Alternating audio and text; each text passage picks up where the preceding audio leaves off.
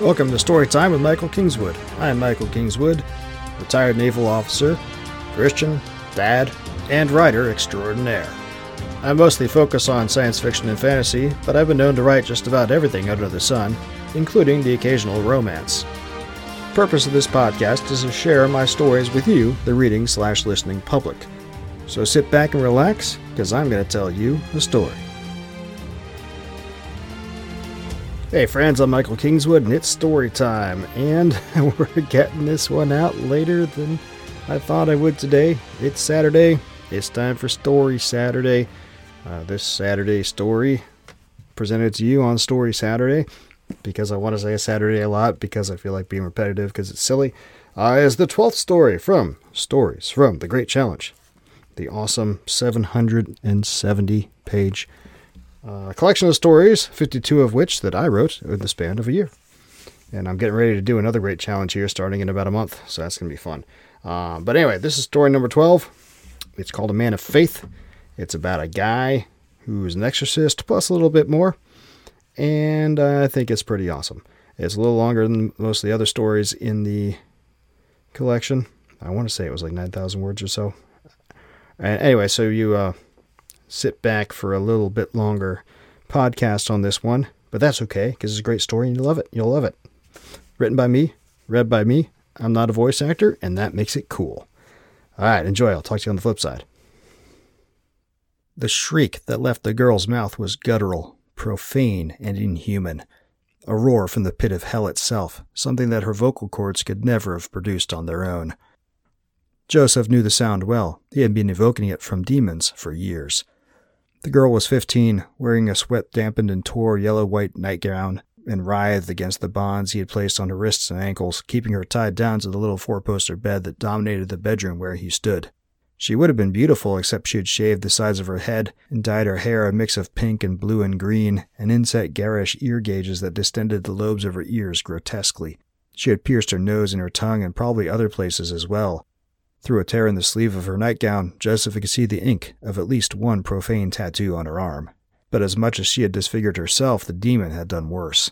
It fought against the spiritual bonds Joseph was throwing at it as much as the physical, and it had twisted her face into something bestial, human only in its most basic structure. Her teeth, grown razor-sharp, snapped at the air, trying futilely to get at him, and she, or rather the demon, gazed at him through eyes that were completely black except for burning red pupils filled with an all-consuming hatred. Not just hatred for him, but for all humanity and for God himself. Another surge against the bonds, and again they held, but the sulphurous stink surrounding the possessed girl increased, and Joseph knew he must act quickly. He drew a breath. Pater noster, qui es in celis, sanctificetur nomen tuum.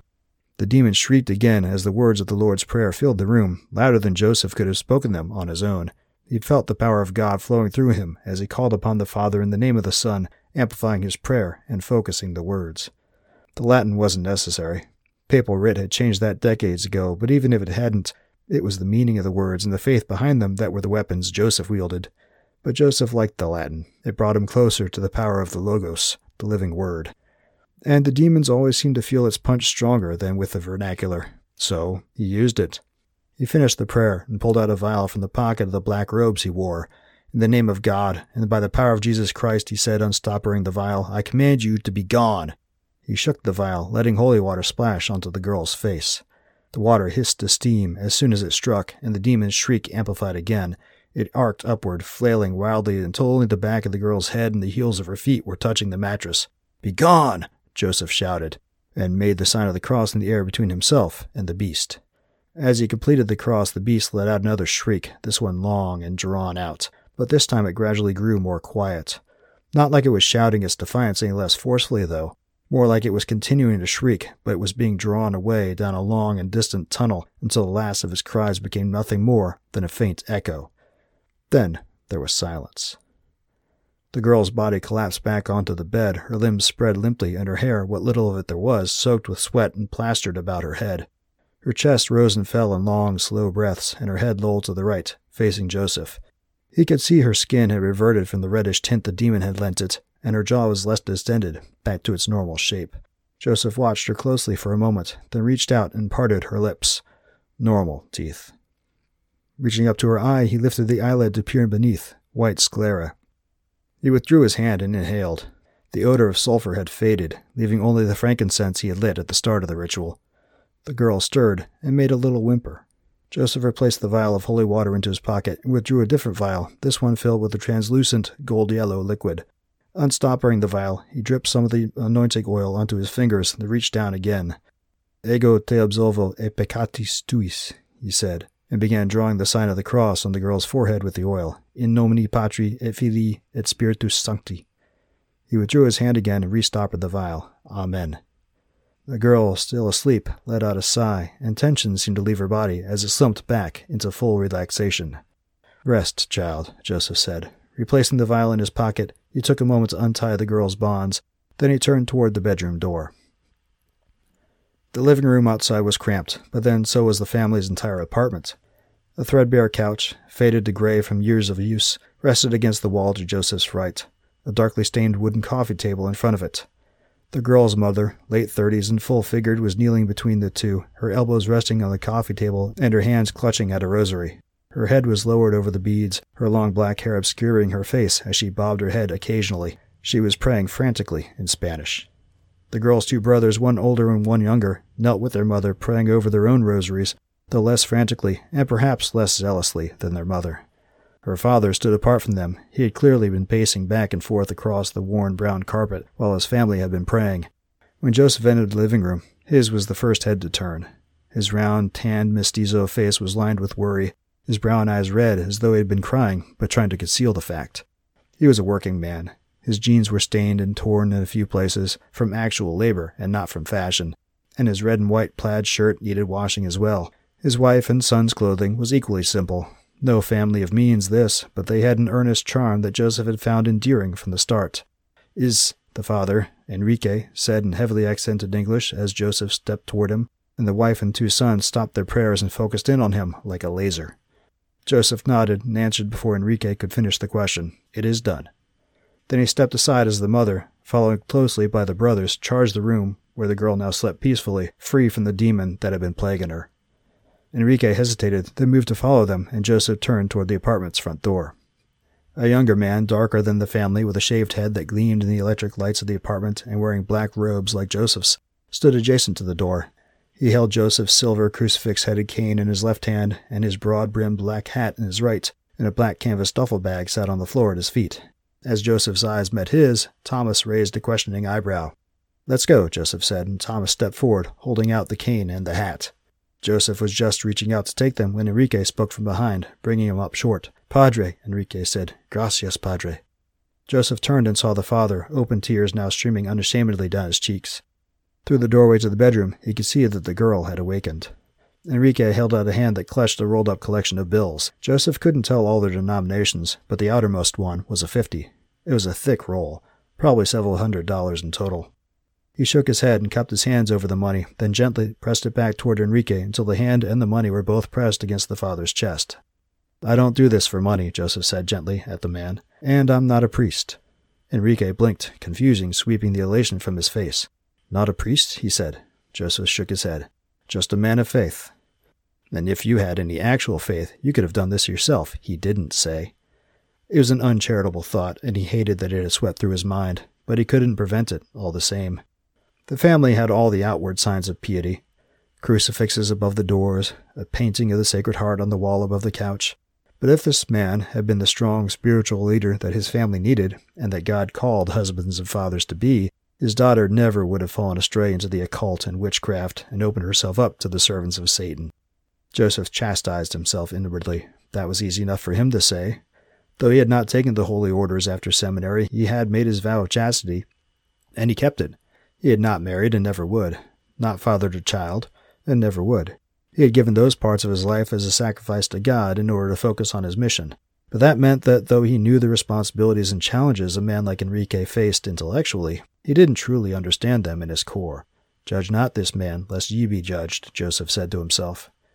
He released the man's hand and money, instead resting his hands on Enrique's shoulders and giving him a gentle squeeze. Glancing toward the bedroom, where the girl was already showing signs of getting back her strength, he said, "See to your daughter. She will need you." Enrique nodded quickly and began to pull away, but Joseph tightened his grip slightly, holding him in place. But more than that, she will need God. You must lead her back to him. He locked eyes with Enrique and saw that he fully understood what Joseph was saying, both the mission he had to perform and his earlier lack. A flash of shame and then guilt passed through Enrique's eyes. Then he drew himself up with a quick inhalation. He nodded more briskly, and Joseph saw the simple, earnest strength of the man, the desire to do right. "Si, senor," Enrique said. Joseph nodded approval and released him. Enrique turned away and hurried back to his family. Joseph watched them for a moment and felt reassured that Enrique would work to set things right. Then he turned back toward Thomas and the front door. He met his assistant's eye and saw the silent question there. Joseph nodded to him, and they walked out. Joseph met Monsignor Bruce Hennessy in the outdoor patio of Café Lemire 5 minutes before their appointed lunch meeting.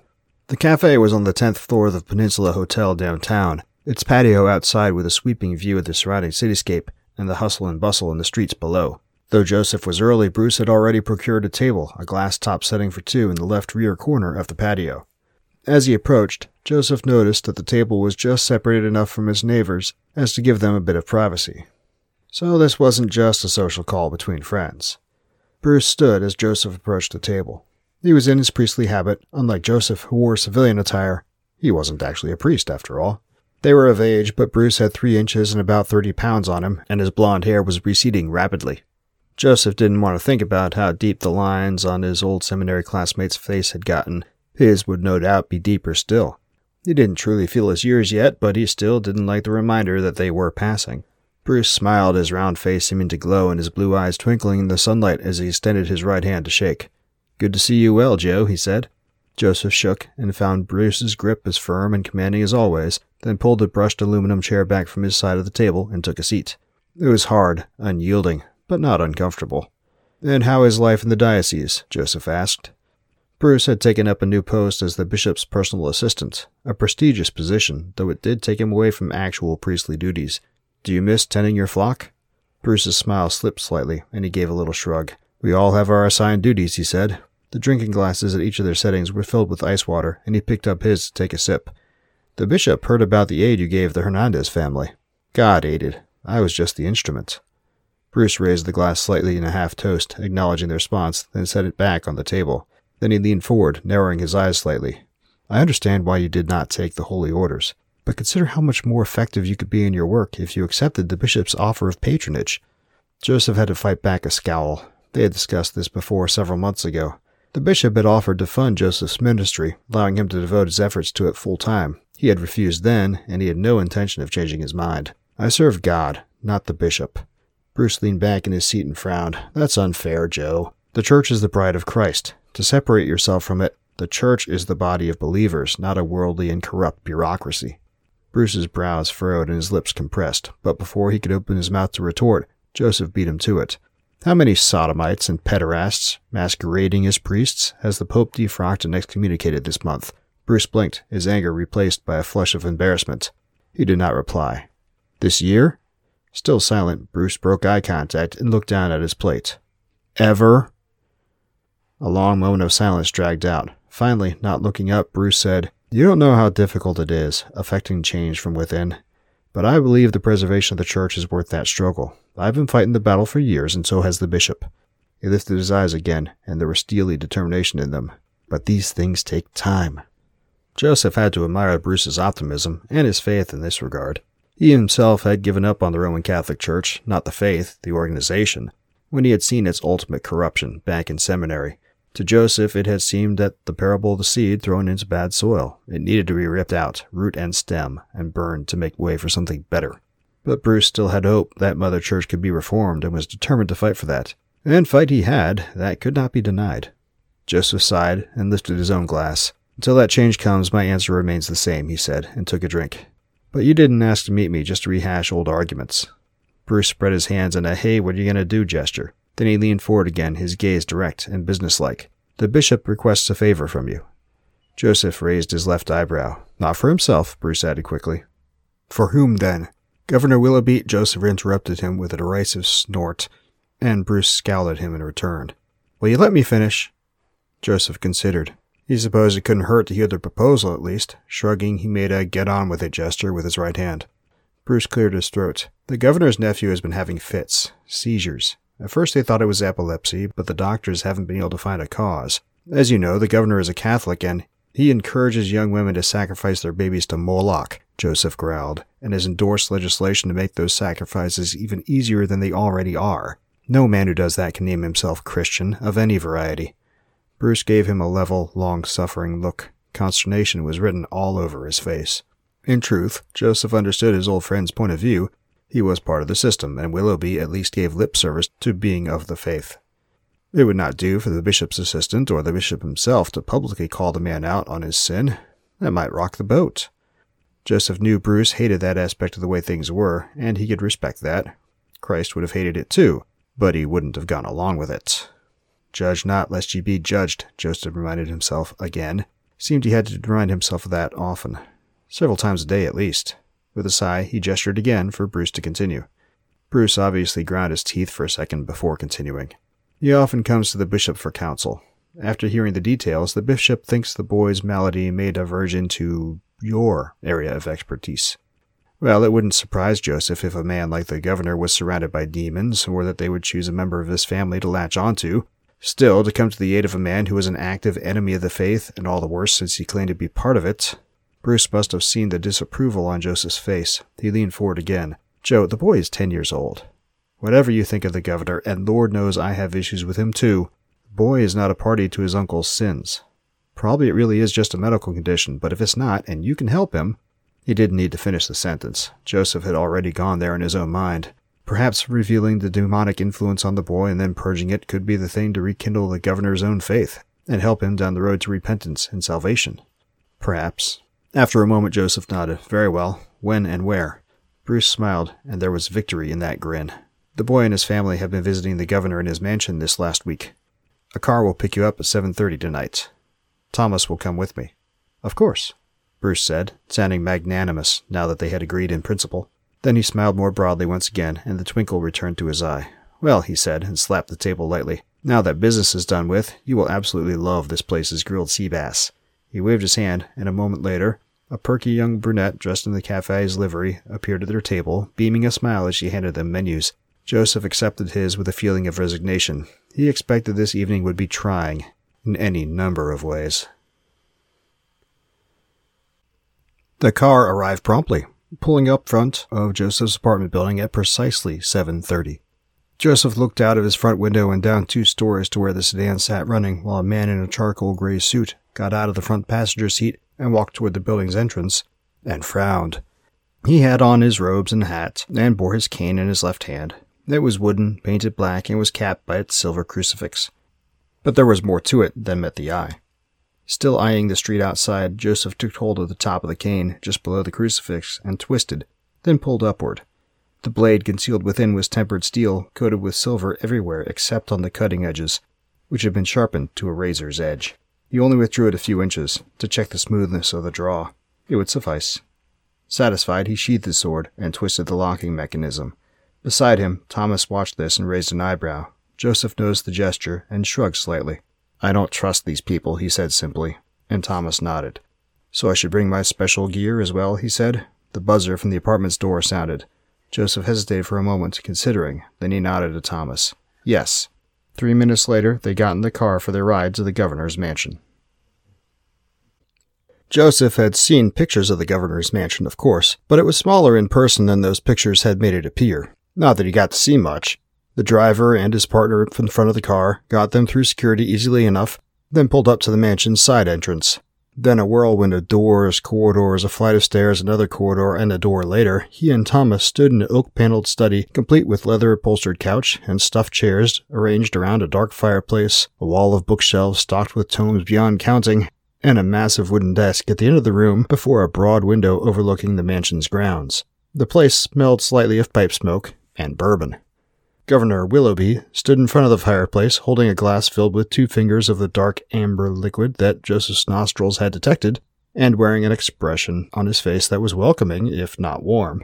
His graying black hair was cut short, and his hazel eyes were narrow. He was in his shirt sleeves, and his tie was loosened, And much like the mansion itself, Joseph was struck by how much smaller he appeared in real life than he did on the TV screen.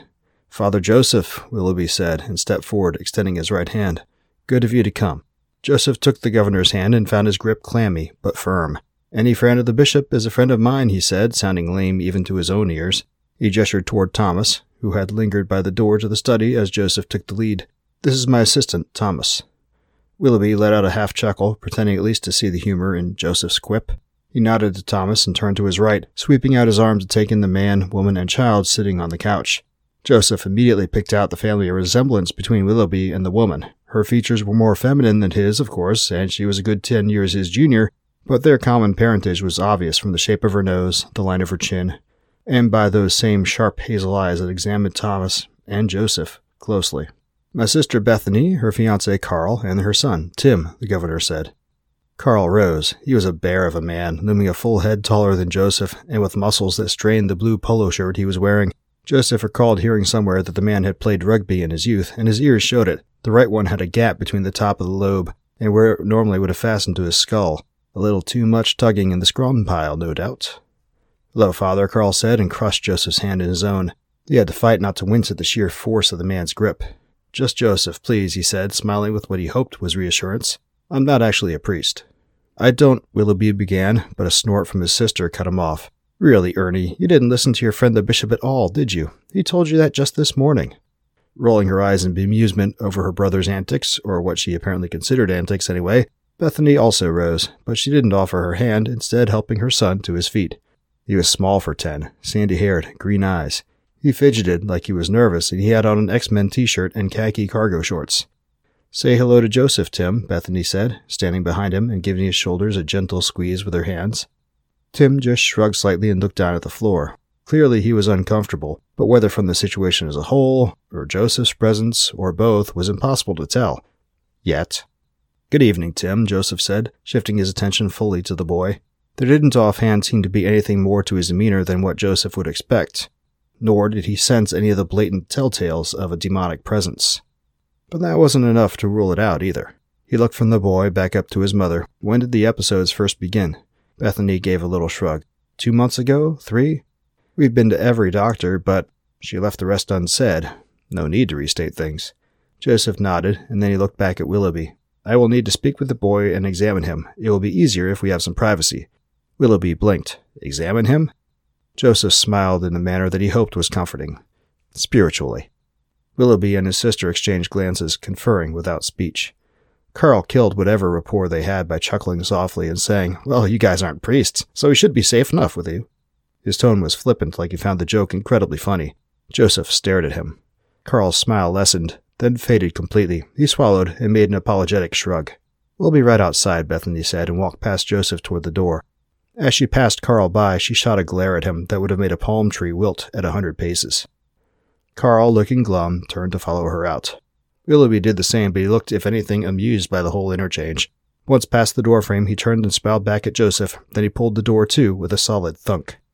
Joseph tried to put his annoyance with Carl aside, as he turned back to Tim. He needed to be on his game and not encumbered by any vice during the examination. He gestured toward one of the stuffed chairs, and Tim sat back down. Joseph did the same. He leaned forward, placing his elbows on his knees and watching the boy closely. "Does your mother bring you to church? Do you know your prayers?" Tim nodded. "Then pray with me, please." The boy lowered his head and clasped his hands together. Joseph began the examination. Joseph waited until Carl had led Tim out of the study and sufficiently down the hall so there was no chance the boy could hear what he had to say. Then he turned to where Willoughby and his sister stood anxiously in front of the study's desk. He put on a reassuring smile. "I can't see any signs of demonic interference, and thank the Lord that was the case." Bethany let out a breath she had been holding and pressed a hand to her mouth. "You're certain?" Joseph nodded. Then he was being crushed in her arms as she threw herself across the space between them and hugged him. In his ear, he heard her say, "Thank you." Joseph shifted on his feet, uncomfortable by the sudden contact. She was an attractive woman, and vow chastity or no, he was still a man. He needed as little temptation as he could manage. Carefully taking her by the forearms, he pressed her back from him and smiled. "You're welcome," he said, then carefully guided her away from himself by turning to the right and nudging her toward the door. She seemed to understand the source of his reluctance to touch her, and her lips parted upward ever so slyly. She held his gaze for a moment, then turned to follow her fiancé and her son as Carl led the boy away to bed.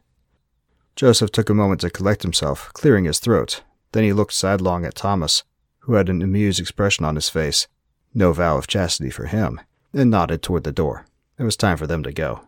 Thomas smirked slightly, then hefted the duffel bag of equipment he carried on their excursions and stepped out of the room. Joseph moved to follow, but Willoughby's voice brought him up short. "A moment, Joseph," the governor said. Joseph turned back around to look at him. He was frowning slightly, not looking at Joseph, but rather watching the retreating back of his sister as she moved away down the hall. "There is no doubt to your findings?" Willoughby asked. Joseph shrugged slightly. "The only certainties in life are death, taxes, and God's love," he said, earning a look of amusement from the governor. "But no, I have no doubt. No demon has come near that boy, thanks be to God." Willoughby nodded slowly. "Good," he said. Then he drew himself up and gave a more firm nod of his head. "Good," he said, in a more settled tone. Joseph narrowed his eyes. "Beg your pardon, Governor, but you sound almost disappointed." "What?" "No." Willoughby looked askance at Joseph for a second, then smiled sheepishly. He flushed a little. "No, but I was hoping the boy's ailment would be something simple to cure. Now—" He let the thought die off and made a vague gesture with his hand. Joseph sniffed. "Be glad all it is a physical problem," he said. "The consequences of demonic intervention are far worse and far more long-lasting." Willoughby looked sidelong at him, then nodded. "You're right, of course." He sniffed out a half-laugh. "The politician in me, just looking at the physical." He sounded like a man who was trying to convince himself of something he didn't really believe, or of a man who was trying to put on that he believed it for someone else's benefit. Either way, Joseph wasn't buying it, and that just sealed his opinion of the governor. He was a fool. "Well, just in case, here's my card," Joseph said. He reached into his pocket, pulled out 2 of his business cards, and held them out to Willoughby. "If anything happens with the boy, call me. There's one for your sister as well." Willoughby took the cards and nodded. "Thank you, Joseph." "My pleasure, Governor." Then he turned and left the room, Thomas in tow. It was well past time he was out of there and back home to his ministry and real work. Joseph woke up to his phone ringing. At first he couldn't figure out what was going on and where he was. He was that groggy. He looked around at the dark room surrounding him, shapes all blurry and non-distinct, and came up with nothing. Then he zeroed in on the noise that had woken him. His personalized ringtone, Holst's Mars. He snapped to focus and registered where he was, his apartment. He flailed his arm across to his nightstand and found his phone, which was still ringing. Pressing the answer button, he lifted it to his ear. "Yes?" "Joseph?" The voice was masculine and vaguely familiar. "It's Carl, Bethany's fiancé." Joseph's eyes widened in the darkness, and he sat bolt upright in bed. "What can I do for you, Carl?" "Bethany's gone, so is Tim, and Ernie, too. I asked the security people where they went, but they won't tell me anything. I found your card in the trash can in our bathroom, and—" His voice was plaintive, scared. "You haven't heard from them, have you?" Joseph pulled the phone away from his ear and looked at the time display, 2:45 a.m. He sighed and rolled his eyes, then put the phone back to his ear. "No, Carl, I haven't. I'm not in their social circuit, you know?" He was fighting to suppress annoyance, anger almost, at the interruption of his sleep cycle, and failing. "Well, it's just that I overheard them saying something before we all went to bed, something about a ritual. I thought maybe it was something to do with you, and—" An icy shard of dread skewered Joseph's belly. "Bethany has a cell phone, yes?" "Yeah." "Is it there, or does she have it with her?" A pause, then he replied, "It's not here." "Why? What's going on?" "Give me her cell phone number and yours. I'll call you back in 10 minutes. "I don't Give me the numbers." Thomas picked up before the end of the first ring. "What's up?" Joseph pulled the phone away from his ear and looked at it in bemusement for a second. Did the man never sleep? Then the gravity of the situation struck him again and he got back to business. "I need you to trace the location of a cell phone right now." "What? Joe, that's not exactly— It's Bethany's phone, Tim's mom. I think something horrible is about to happen." A heartbeat's pause, then all protest left Thomas's voice. "Give it to me." St. Paul's Cathedral was 10 blocks east of the governor's mansion. At that time of night it was dark and shut up tight as a drum. Or at least it was supposed to be. As Joseph and Thomas pulled to a stop in front of the cathedral, though, they saw a dim light shining through some of the stained glass windows on the building's side. From the passenger seat, Joseph looked sidelong at Thomas. "You've got your special gear, yes?" Thomas nodded, his lips compressing into a look of grim competence, and he patted Joseph on the left shoulder. He felt some of that special gear stick into place. "Then let's go." Joseph opened his door and stepped out into the night. He was just turning toward the cathedral's front door when he spied a set of headlights counting down the street ahead. They were approaching, and approaching fast. They resolved into a sedan, a Cadillac, that was far exceeding the speed limit as it careened down the street toward the cathedral, toward them. Joseph's hand went unconsciously to the grip of his cane sword, even as he considered the only person the driver would be. The car skidded to a stop across the street, and the door opened, and Joseph's suspicion was confirmed. Carl sprinted across the street and met up with him and Thomas in front of Thomas's car. He was breathing heavily and bent over to put his hands on his knees as he caught his breath. Joseph looked at him askance. Not enough time exercising since rugby, apparently. "I told you to stay put and let us handle this," he said. Carl looked up at him, first time for that, and shook his head. "No way. If Bethany and Tim are in trouble, I'm helping." Joseph appreciated the thought, but he had the sinking suspicion they both weren't in trouble. Still, hard to argue with a spirit that was willing, he reached out and clapped Carl on the shoulder. "Very well, but keep back and let me take the lead." Carl nodded. Joseph looked away from him to Thomas. "We'll take a side entrance. Can you get the door open?" Thomas grinned. Then he strode quickly toward the side of the cathedral, disappearing into the gloom as he made his way down the length of the structure. Joseph moved to follow, but paused when he felt Carl's hand on his arm. He looked back to see the man staring at him with a strange look, a mixture of confusion, disbelief, and shock. "Your assistant knows how to pick a lock?" Joseph smiled thinly. "We don't have the funds to do this full time. Thomas is a man of God, yes, but he's also a private investigator. That's how he knew how to locate Bethany's phone. He'll get us into the building." Carl's hand dropped off his arm as the man's eyes widened even further. Joseph turned away, moving quickly to follow Thomas around the building to its side entrance. Behind him, he heard Carl moving to catch up. "So you're not a full-time whatever you are either?" Joseph shook his head. "Correct. What are you then?" He paused for a second, then looked back at Carl. "I'm a freelance computer game programmer. I've written code on probably every game you've played in the last 5 years. Carl's mouth dropped open. "Seriously?" "Seriously." He hurried to catch up with Thomas. By the time Joseph reached him at the side entrance, Thomas had the door unlocked and cracked open. They gathered briefly outside, and Joseph reaffirmed that Carl would hang back. Then, one by one, they slipped through the partly open door into the dark interior of the cathedral. Except that it wasn't all that dark. There were candles planted all over the sacristy. Not the creamy white candles used during Mass, but red and black, waxy candles that gave off thick black smoke as they burned and dripped wax freely onto whatever they had been set upon.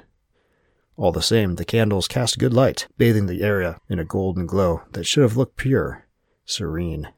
Except that the light also illuminated the desecration that had been done there.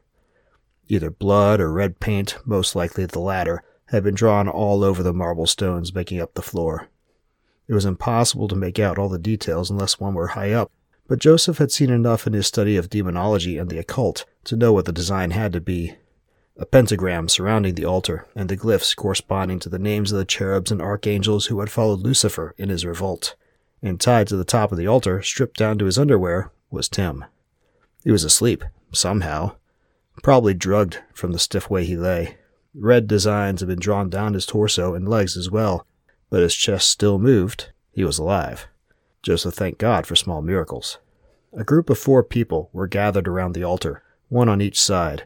2 of them were concealed by cowled red robes, but the other 2 were plain to see, just as they were in the same civilian attire Joseph had seen them in earlier this evening, Willoughby and his sister.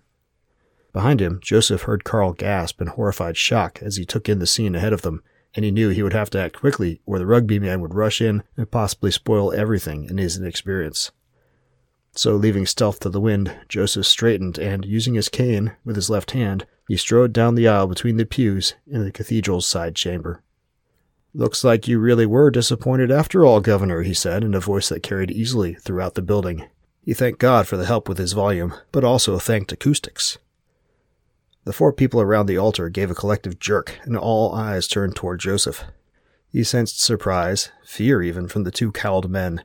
From Willoughby and Bethany, nothing, though they did watch him come with eyes that showed at least some level of discomfort at his sudden appearance. Willoughby glanced to his side to the nearest of the cowled men, who looked back at him. The governor nodded.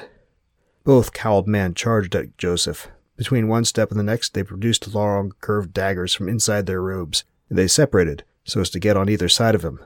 No doubt they intended to flank him and then skewer him. Probably thought it would be easy. No such luck. He twisted his hand on the grip of his sword cane, unlocking it, then whipped it upward. The scabbard, as freed from the locking mechanism as the blade was, flew forward and upward toward the charging man to Joseph's left. He only had time to blink in surprise before the floor end of the scabbard, capped in iron, struck him full in the face. The man staggered backward, his hands rising to his suddenly broken nose and shattered teeth.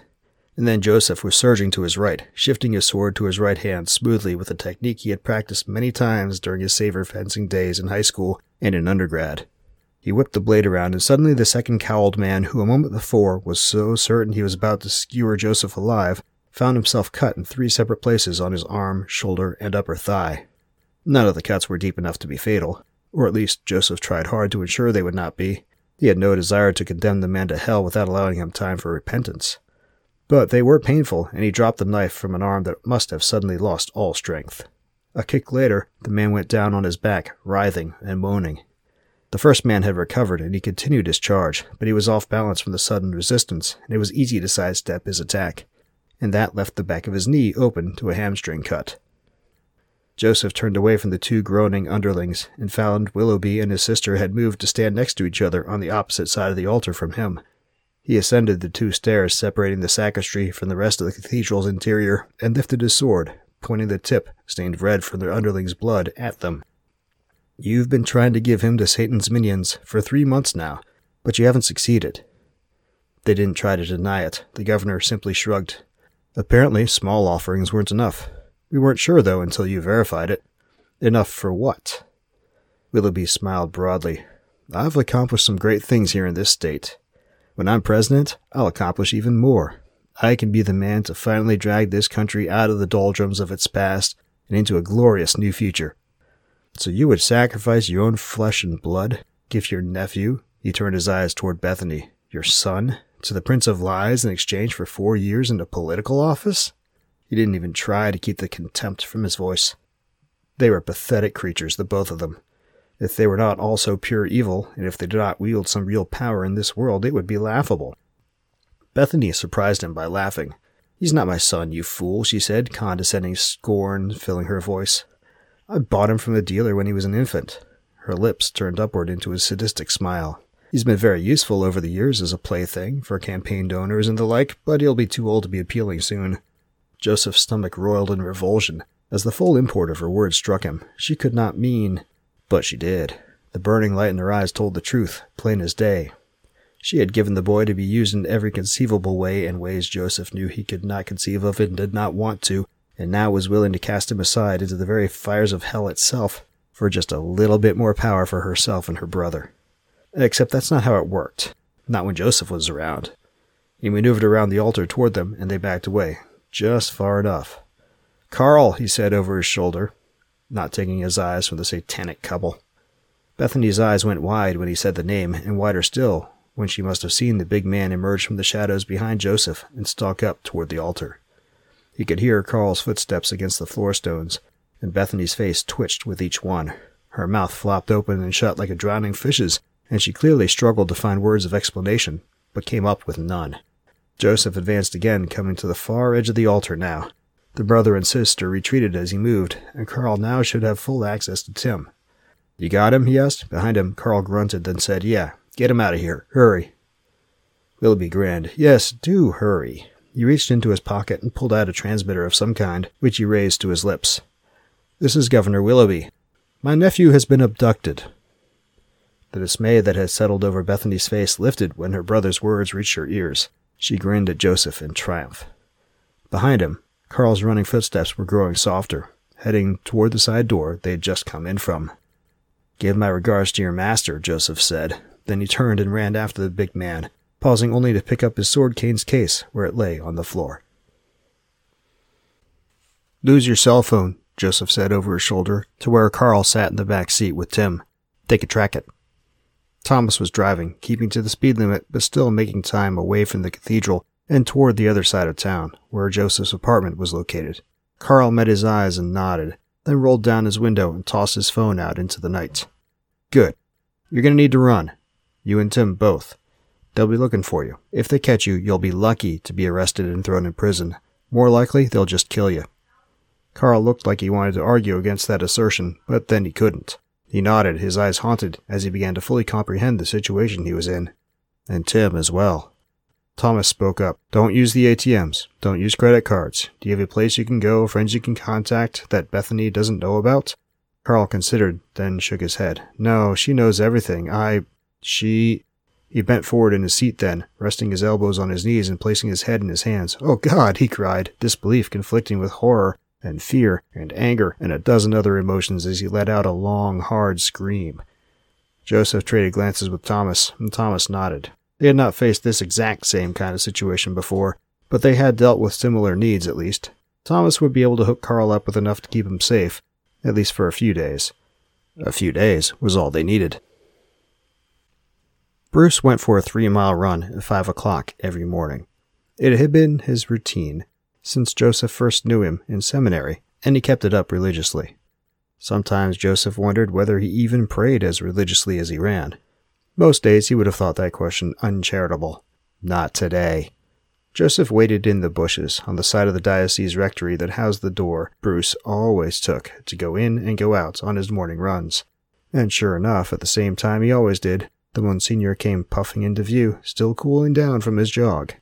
Bruce stopped almost directly in front of Joseph and lifted one leg. He reached behind his back to grab his foot and pull back to stretch his quadriceps. It was then that Joseph stepped out into view. "You set me up, Bruce." "What?" Bruce said, surprise sending his voice an octave higher than normal as he tried to spin around. He failed and lost his balance, stumbling forward 2 steps before he righted himself. "Joe," he said, finally recognizing Joseph as he drew nearer. "What are you talking about?"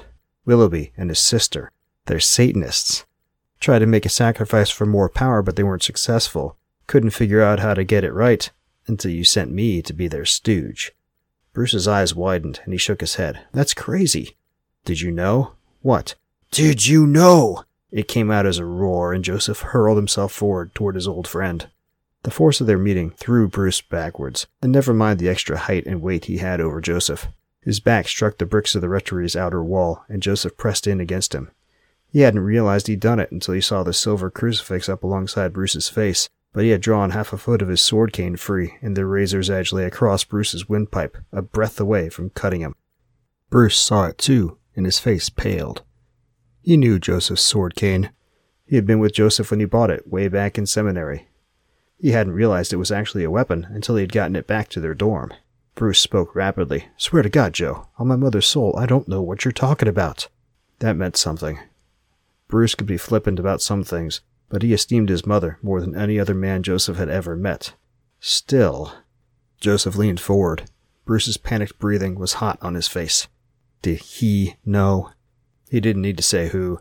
Bruce knew immediately. It showed in his eyes. The bishop. Willoughby often sought his counsel. Bruce had said that himself at their lunch meeting. If that were the case, if Willoughby and the bishop truly were close friends... Bruce shook his head quickly. "I don't know," he said, his voice trembling, barely above a whisper. It was the abject mortal terror in Bruce's voice that woke Joseph up to what he was doing, how close he was coming to crossing a line that he could never step back over. Joseph moved back, releasing Bruce and letting his sword slide fully home into its case. He raised his free hand, palm open, and out toward Bruce and retreated again. "I'm sorry, Bruce." Bruce raised his hand and touched his fingers to his throat, where the cutting edge of Joseph's weapon had threatened. He looked at his fingertips as he pulled them away, and looked relieved when they came away clean. "It's okay," he said in a tone that didn't really sound like he meant it. "Seems like you've been through a lot." How much, Bruce didn't truly know. But he would. Joseph gave him as stern a look as he could. "You need to look into your boss. There's a good chance he's working for the enemy." Bruce shook his head in denial. "Willoughby is going down. Hard. If the bishop is on the wrong side, he will too. Make sure you don't go down with him." Then he turned and walked away. Behind him, Bruce regained some of his vocal strength. "What do you mean he's going down? Look on YouTube and BitChute in about 45 minutes. Thomas is a private investigator, not a soldier. His special gear is high-resolution audio and video recording equipment and remotely piloted drones. When he slapped the body cam onto Joseph's shoulder, it began recording immediately. Then he sent a drone into the cathedral after Joseph and Carl entered and got a bird's eye view recording of everything that went down as well. Couple days of editing, and it was ready to go. Joseph had just given him the thumbs up to release it right before he'd gone to meet up with Bruce. When Joseph said Willoughby was going down, he meant it. There was no way he could recover politically from that scene. Desecration of the cathedral was bad enough, but the things he and his sister had admitted to? He might not go to jail. Well, scratch that. No way would he ever go to jail. But he was done politically. And once the video was released, there was no way Carl could get in trouble for kidnapping, or that Bethany could try to argue for continued custody of Tim. So all's well that ends well. Joseph tried to tell himself that was enough, that he should take the win and be happy about it. Then he looked over his shoulder at the diocese building, and the righteous fury filled his chest. If the bishop truly had been involved, he would have to answer as well. And he would. Someday. Someday soon. All right, there you have it, the adventure of Joseph, the lay but not lay exorcist, and his sidekick Thomas. I like these dudes. I haven't written any other stories with them in it yet, but I sure would like to, because I think this is a cool character. He's going to do cool stuff. And got to follow up, see what happens with the bishop. Should be interesting. I haven't gotten around to it yet. I guess that's probably something I'll do on this New Jack challenge. We'll see. But hey, I hope you liked that one. Like I said, a little bit later getting it out today than I thought I would. I started recording earlier in the week. But it was just a longer story, right? So it took longer to get ready. And also, I didn't do the normal live stream today because I was just cooking with gas writing. I got started writing. I was out late last night, and then I got up a little later in the morning, got started writing in the late morning and through the afternoon. It was like, man, I'm cooking with gas. I'm not going to stop to do a live stream.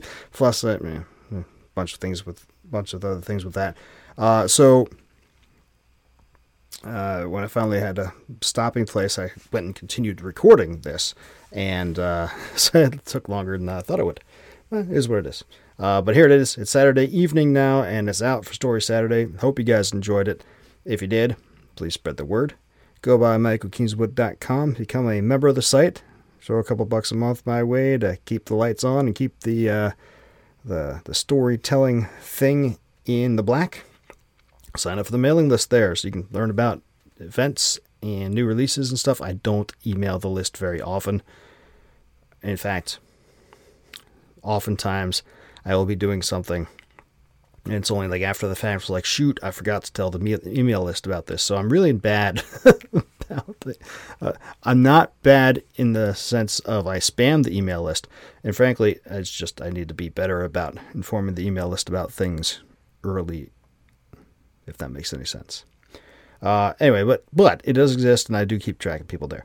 Of course, subscribe to this channel if you haven't already, if you're on the podcast or wherever the heck you are. Tell all your buddies about it. Spread the word. Word of mouth is the best advertising, and that's what we're looking for around here. All my books are on michaelkingswood.com/store. You can get them there and on the format that you want.